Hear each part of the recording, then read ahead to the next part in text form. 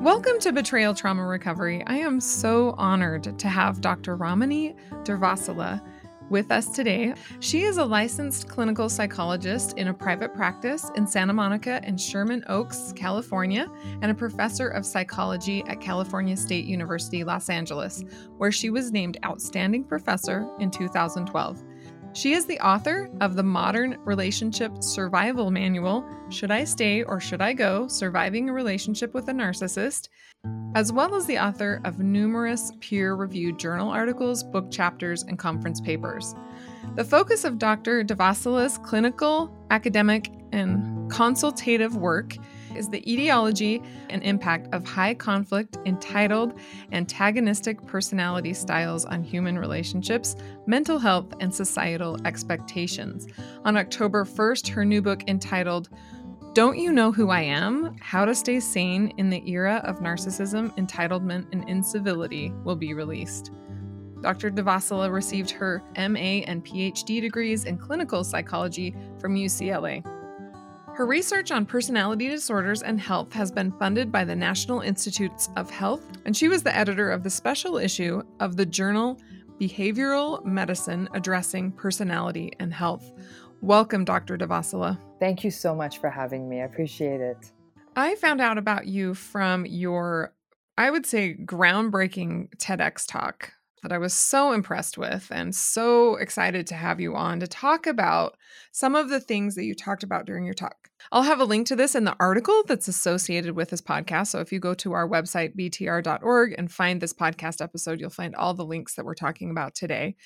You talked about how a lot of people are labeling people as narcissistic when really it's just bad behavior. And at BTR, we're talking a lot about how sexual addiction is abusive to a spouse. So my first question for you is, while narcissistic behavior patterns seem to be a hallmark of sexual addiction, those who get into and maintain recovery tend to cease those behavior patterns, indicating lasting change is possible, at least for those who choose to do the hard work required to get into and maintain recovery from their addiction. And yet for some, no amount of recovery work seems to bring change on. Maybe they're not doing it right. I don't know. But short of investing years to wait and see, are there indicators that wives can look for to determine if their loved one with narcissistic behavior patterns is capable of change? You know, it's a great question because what it gets at is that when you have something like sex addiction tangled up with narcissism, just like if it's sex addiction, substance addiction, that's an entanglement of two patterns. Now, if you had someone, sex addict, for example, but not narcissistic, then those are the clients where, whether it's 12-step trauma work, ongoing therapy, that's going to work well. They're going to commit to a program. They're going to commit to whatever they've promised to or promised to themselves in terms of their growth, in terms of distancing themselves from these patterns. When you have both patterns present, the sex addiction and the narcissism, you're not going to see as much change. You got to remember that the sex addiction pattern is very much focused on the other patterns, the lack of empathy, the entitlement. I have a right to do this. I have a right to 5 orgasms a day. I need validation. I need lots of people who tell me I'm sexy. And in this sense, it's the spoiled child of it all. So I would then argue that the sex addict, who also has significant comorbid symptoms of narcissistic personality, is not going to get much better. What you might be able to do is less time spent on pornography. They may be less likely to engage in another infidelity, especially if the stakes are high. For example, an expensive divorce, potential loss of custody of a child, a financial hit, shame in the eyes of their community. But when you have that narcissism, because that tends to be what's driving the compulsive sexual behavior and the compulsive need for validation, that's what's often going to be the reason treatment doesn't work. So I would view narcissism as the barrier to it working, because there's very, very, very little evidence, other than in the most rare of cases, that narcissistic patterns are amenable to significant change in treatment. And please note the use of my word significant. What you might get is a partner who actually stops cheating, or stops going to sex workers, or stops going to massage parlors, or stops watching porn, but they are still unempathic, they are still entitled, they are still rageful. So it's sort of like choose your poison. Some people might say, okay, the sex addiction part's gone, but this is still a really not nice person. That's where it starts to get complicated. Was that from Epstein, that quote, the 5 orgasms a day? Now that you're saying that, yeah, I guess I read something and he said, I'm a great guy, I'm a hardworking guy, king of the world. I have the right to 5 orgasms a day. I've heard that before. Exactly. Yeah, that entitlement to sex is interesting. So, is there any way that a woman can sort of see if he has those narcissistic traits while he's using porn? Or does he need to stop using porn for a little while and then see if it's related to the porn? Or do you see what I mean? Like, how can you kind of separate that out? If you're going to try to determine whether somebody's narcissistic, then you're looking for things like, are they empathic? Are they entitled? Or are they not empathic? Are they unempathic? Are they entitled? Are they grandiose? Are they superficial? Are they arrogant? Are they prone to rage? Are they controlling? That's what you're looking for. So, what they're looking for is, do they have the ability to empathize with me? Now, when women are looking for that, how can they separate grooming from actual real true empathy? Because so many of these men, they seem like they're very empathic, they can say the right things and do the right things, but that's just part of the honeymoon cycle or the grooming cycle of the abuse cycle. So what would you say to women who are like, man, he really is empathic and kind and generous? Like my ex, for example, he did the dishes and he helped out with the kids and he was, what I would say, amazing person. And then he'd fly off the handle and rage and we'd go through the abuse cycle over and over again. What would you say to women who are like, well, there is this part of him that is so empathetic? We don't cut people into parts. It's holistic. What I'm about to say is going to sound incredibly cynical, and I apologize for it. But sadly, I do judge people on their abuses and not on their virtues. Because you've now shown me what's in your wheelhouse. And I have heard the saying, hurt people, and all of that. And it is true. And it may very well be somebody has a story of trauma in their backstory. That doesn't qualify me or anyone else to be your punching bag. So the first time somebody goes off into a rage, it's time to go. I mean, it's that simple, and yet it's that complicated. And so no, doing the dishes doesn't obviate going into a rage. The rage always will be more important than emptying the dishwasher. We're 10 years from a robot emptying a dishwasher. So the other thing a lot of people confuse is generosity. They'll say, but he took me to so many nice dinners and he bought me an airplane ticket and he took me on a vacation. Any fool can do that. Anyone who has enough money in a bank account, that's just pulling money. That's easy. It's the heavy lifting. It's how does this person cope under conditions of stress or frustration? Something at work doesn't go the way they want. You're running late someone. You take a trip with them and things aren't going right. How does this person handle themselves under those conditions? That kind of stuff shows up in the first 4 to 6 weeks of a relationship. And if you find yourself writing excuses for this person, be very careful, because the excuses you're writing at 4 to 6 weeks are the excuses you'll be writing in 40 years. Mm-hmm. I love how you said a robot will be doing the dishes in 10 years. When things were really devolving in my relationship right before my ex's arrest, he said, I just want to connect with you. Or he was making excuses for some of his behavior. And I said, well, what do you do to connect with me? And he said, I mow the lawn. See, and I think that, again, there's all those books out there, the men from Mars and the women from Venus and the love languages and all that. I'm not a fan, because what those books run the danger of doing is writing off as an excuse, like, well, his love language is doing the lawn. I think doing the lawn is perfectly fine, but only if it's embedded in a larger framework of empathy, kindness, compassion, respect, mutuality, patience, serenity, and compromise. And you know what? I'll cut my own lawn if I can have all that other stuff. Yeah, totally. So talking about co-parenting, let's go that direction for a minute. When co-parenting with a narcissistic individual, what measures can a healthy parent take to reduce the risk of the behavior traits being passed on to the next generation? The one thing that's most important to note is that it takes one good, healthy parent to raise a good, healthy kid. We know that. And I think a lot of parents panic thinking, oh my goodness, I really chose a bad person here and I'm going to pay forever. But what it means is that good, healthy parent now has to do the work, not of 2 parents, but of 3 parents. Because you have to do the work of you being a good parent. And then you have to do the work of dodging the bullets of the bad stuff that the unskilled parent is doing, and then step into their role. So that's like a third job here. And I tell people, that the key is to stop waiting for justice. But they should be doing this. They're the other parent. It's not fair. No, it's not fair. And sadly, the only thing that many people can do is look in the mirror and say, I made a lousy choice, but this is not this child's fault.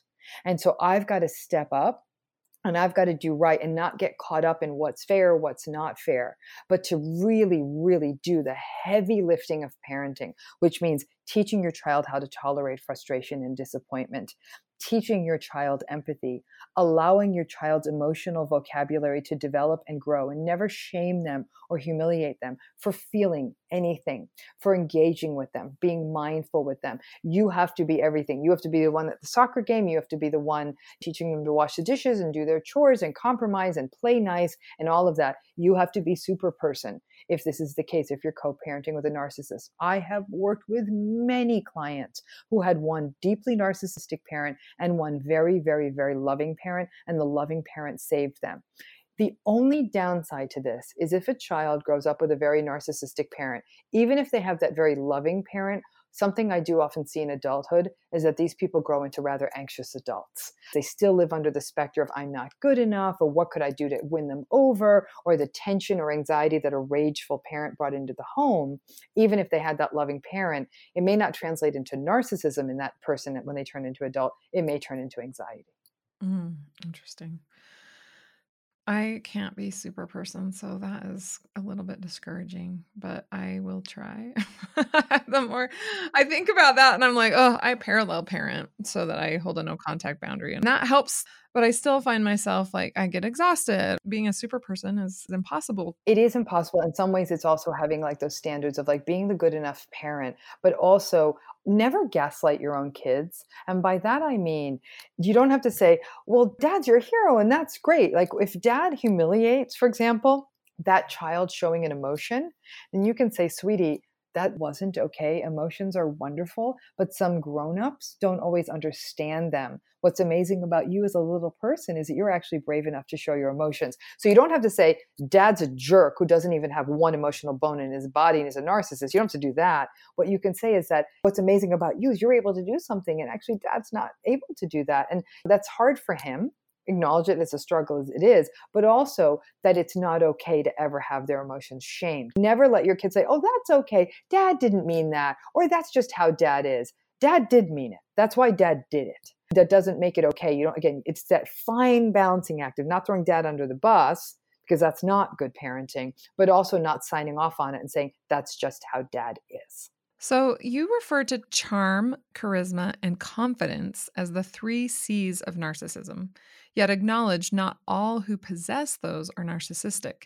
In the early stages of dating, before the traits which comprise the pillars of narcissism begin to reveal themselves, are there other clues to watch for which might indicate whether the 3 C's are red flags rather than positive traits? I actually talk about this in the new book, and I hint at this in Should I Stay or Should I Go? If you can find someone who's charming, charismatic, and confident, and also empathic, kind, reciprocal, serene, and patient, and all of those things, you just won the human being lottery, is what you did. Because I think that somebody may be very charismatic because they're telling you a story about what they do for a living or about their life or something like that. You can get so caught up in that story that what we don't pay attention to is, are they listening to other people, or are they merely holding court, acting as sort of like an entertainer rather than as a human being? The problem is we get so snowed. Everybody wants the fairy tale. I'm not a fan of fairy tales. And I think that in that quest, the larger than life people, we can get lost in them. It's almost as though you have to, in your head, saying, if I'm talking about myself, is this person listening? Sometimes charming people are actually really good at that. So you have to be careful. It's not just that they listen.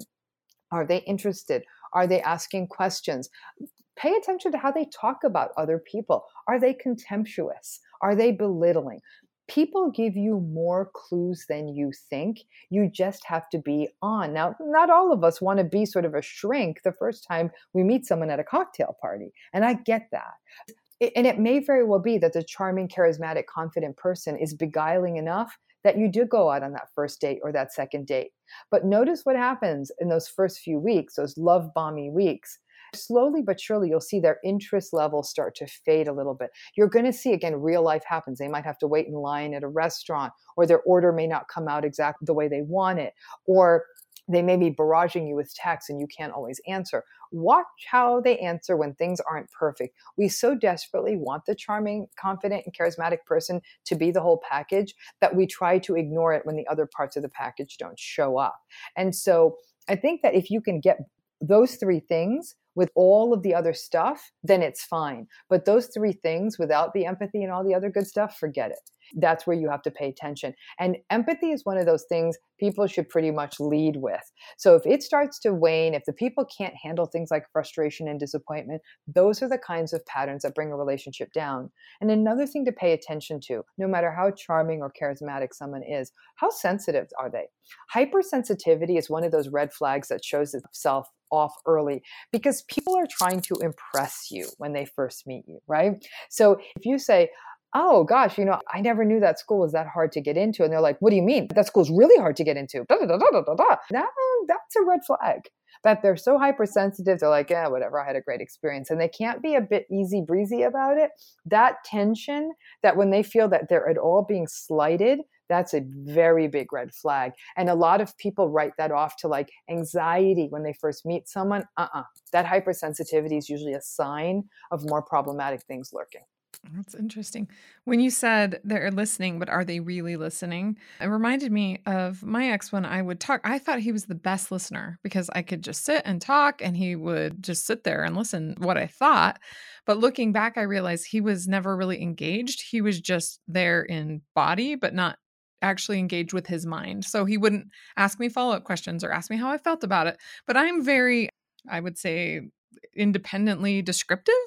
So I would say, this is how I felt about it. And then, and I would just sort of say all the things I wanted to say without needing prompting. So I thought he was a good listener, but I know now that that was not good listening. He was probably daydreaming about bike parts or something. Yes. And also pay attention to how much they remember. I mean, well, he has ADHD, so he doesn't remember stuff. I don't know. When you care enough about a person, you remember stuff. And if you do sort of feel like it's a soliloquy, and many times when we first meet someone, we're anxious. So some of us talk too much when we're anxious. So a narcissist might actually cut you a wide berth to keep talking and talking and talking and talking. We think that's good listening. Actually, good listening means that every so often they say, and how did that feel? And what happened next? That their punctuation into the conversation means that they're actually tracking what you're talking about. Just really quickly on that same note, when I would interrupt my ex when he was talking, to track what he was saying. So you mean this, or, oh, this is what happened. He would get angry with me for interrupting him. And I was like, wait, I'm practicing active listening skills. This is what people do when they're listening to people. And he would get really mad and tell me that I needed to be completely quiet until he was done. Do you see that? Is that common? Yeah, that's a real problem too. I mean, again, there's a lot of places that could come from. It can come from arrogance. It can come from entitlement. It could come from family of origin issues, that's how they did it in this family, that you kind of did your little speech and then sat down. Here's the thing. People say, well, if that's how they grew up, then I feel bad for them. I feel bad for them too. But if that doesn't work for you, this is how it's always going to be. So it's like, I get that people feel bad for where people came from, and that's lovely and compassionate, but you're not going to change that. You can't unring the bell of their history. So yes, I think narcissists, like I said, they hold court. Everything's a soliloquy. You say this long speech, and then someone else says a long speech. It's parallel play. It's not the interactiveness of a relationship. And so that idea of stop interrupting me, if that happened early enough in a relationship, that's usually a red flag of a problem. Wish I would have known that before. That would have been helpful. But hopefully our listeners will think about that as they're interacting. Dr. Ramani and I will be continuing this interview next week. So please come back for the end of this interview. I'm so grateful for her for educating us more about narcissism and how it can affect us. If you are in a relationship with an active pornography user and you are seeing these types of abusive behaviors, I invite you to check out the Betrayal Trauma Recovery Group schedule. You can find it under Daily Support Group on our website. So go to btr.org, click on Services, and click on Daily Support Group. Check out the schedule to see if that will work for you. If this podcast is helpful to you, please make a recurring monthly donation. Your donations help me continue to take this message of peace, but also educating women about abuse throughout the world. To set up your recurring monthly donation, go to btr.org, scroll down to the bottom, and click on Make a Donation. So thank you to those of you who support and make this podcast possible. Also, I want to thank all of you who have rated the podcast and written a review. I am so honored when I read those reviews and grateful that it's making a difference. If you are interested in coming on the podcast anonymously to share your story or your experience, please email me at anne@btr.org. Our listeners love hearing other women's experiences. And you can also follow me on Instagram at Betrayal Trauma Recovery, Twitter at Betrayal Trauma, and Facebook. Our page is Betrayal Trauma Recovery.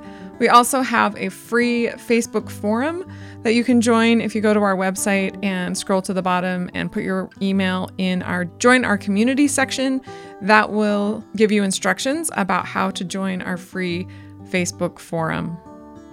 So thank you for listening, and thank you for being part of this community, and thank you for sharing it with other women so that women all over the world can establish peace in their homes. And until next week, stay safe out there.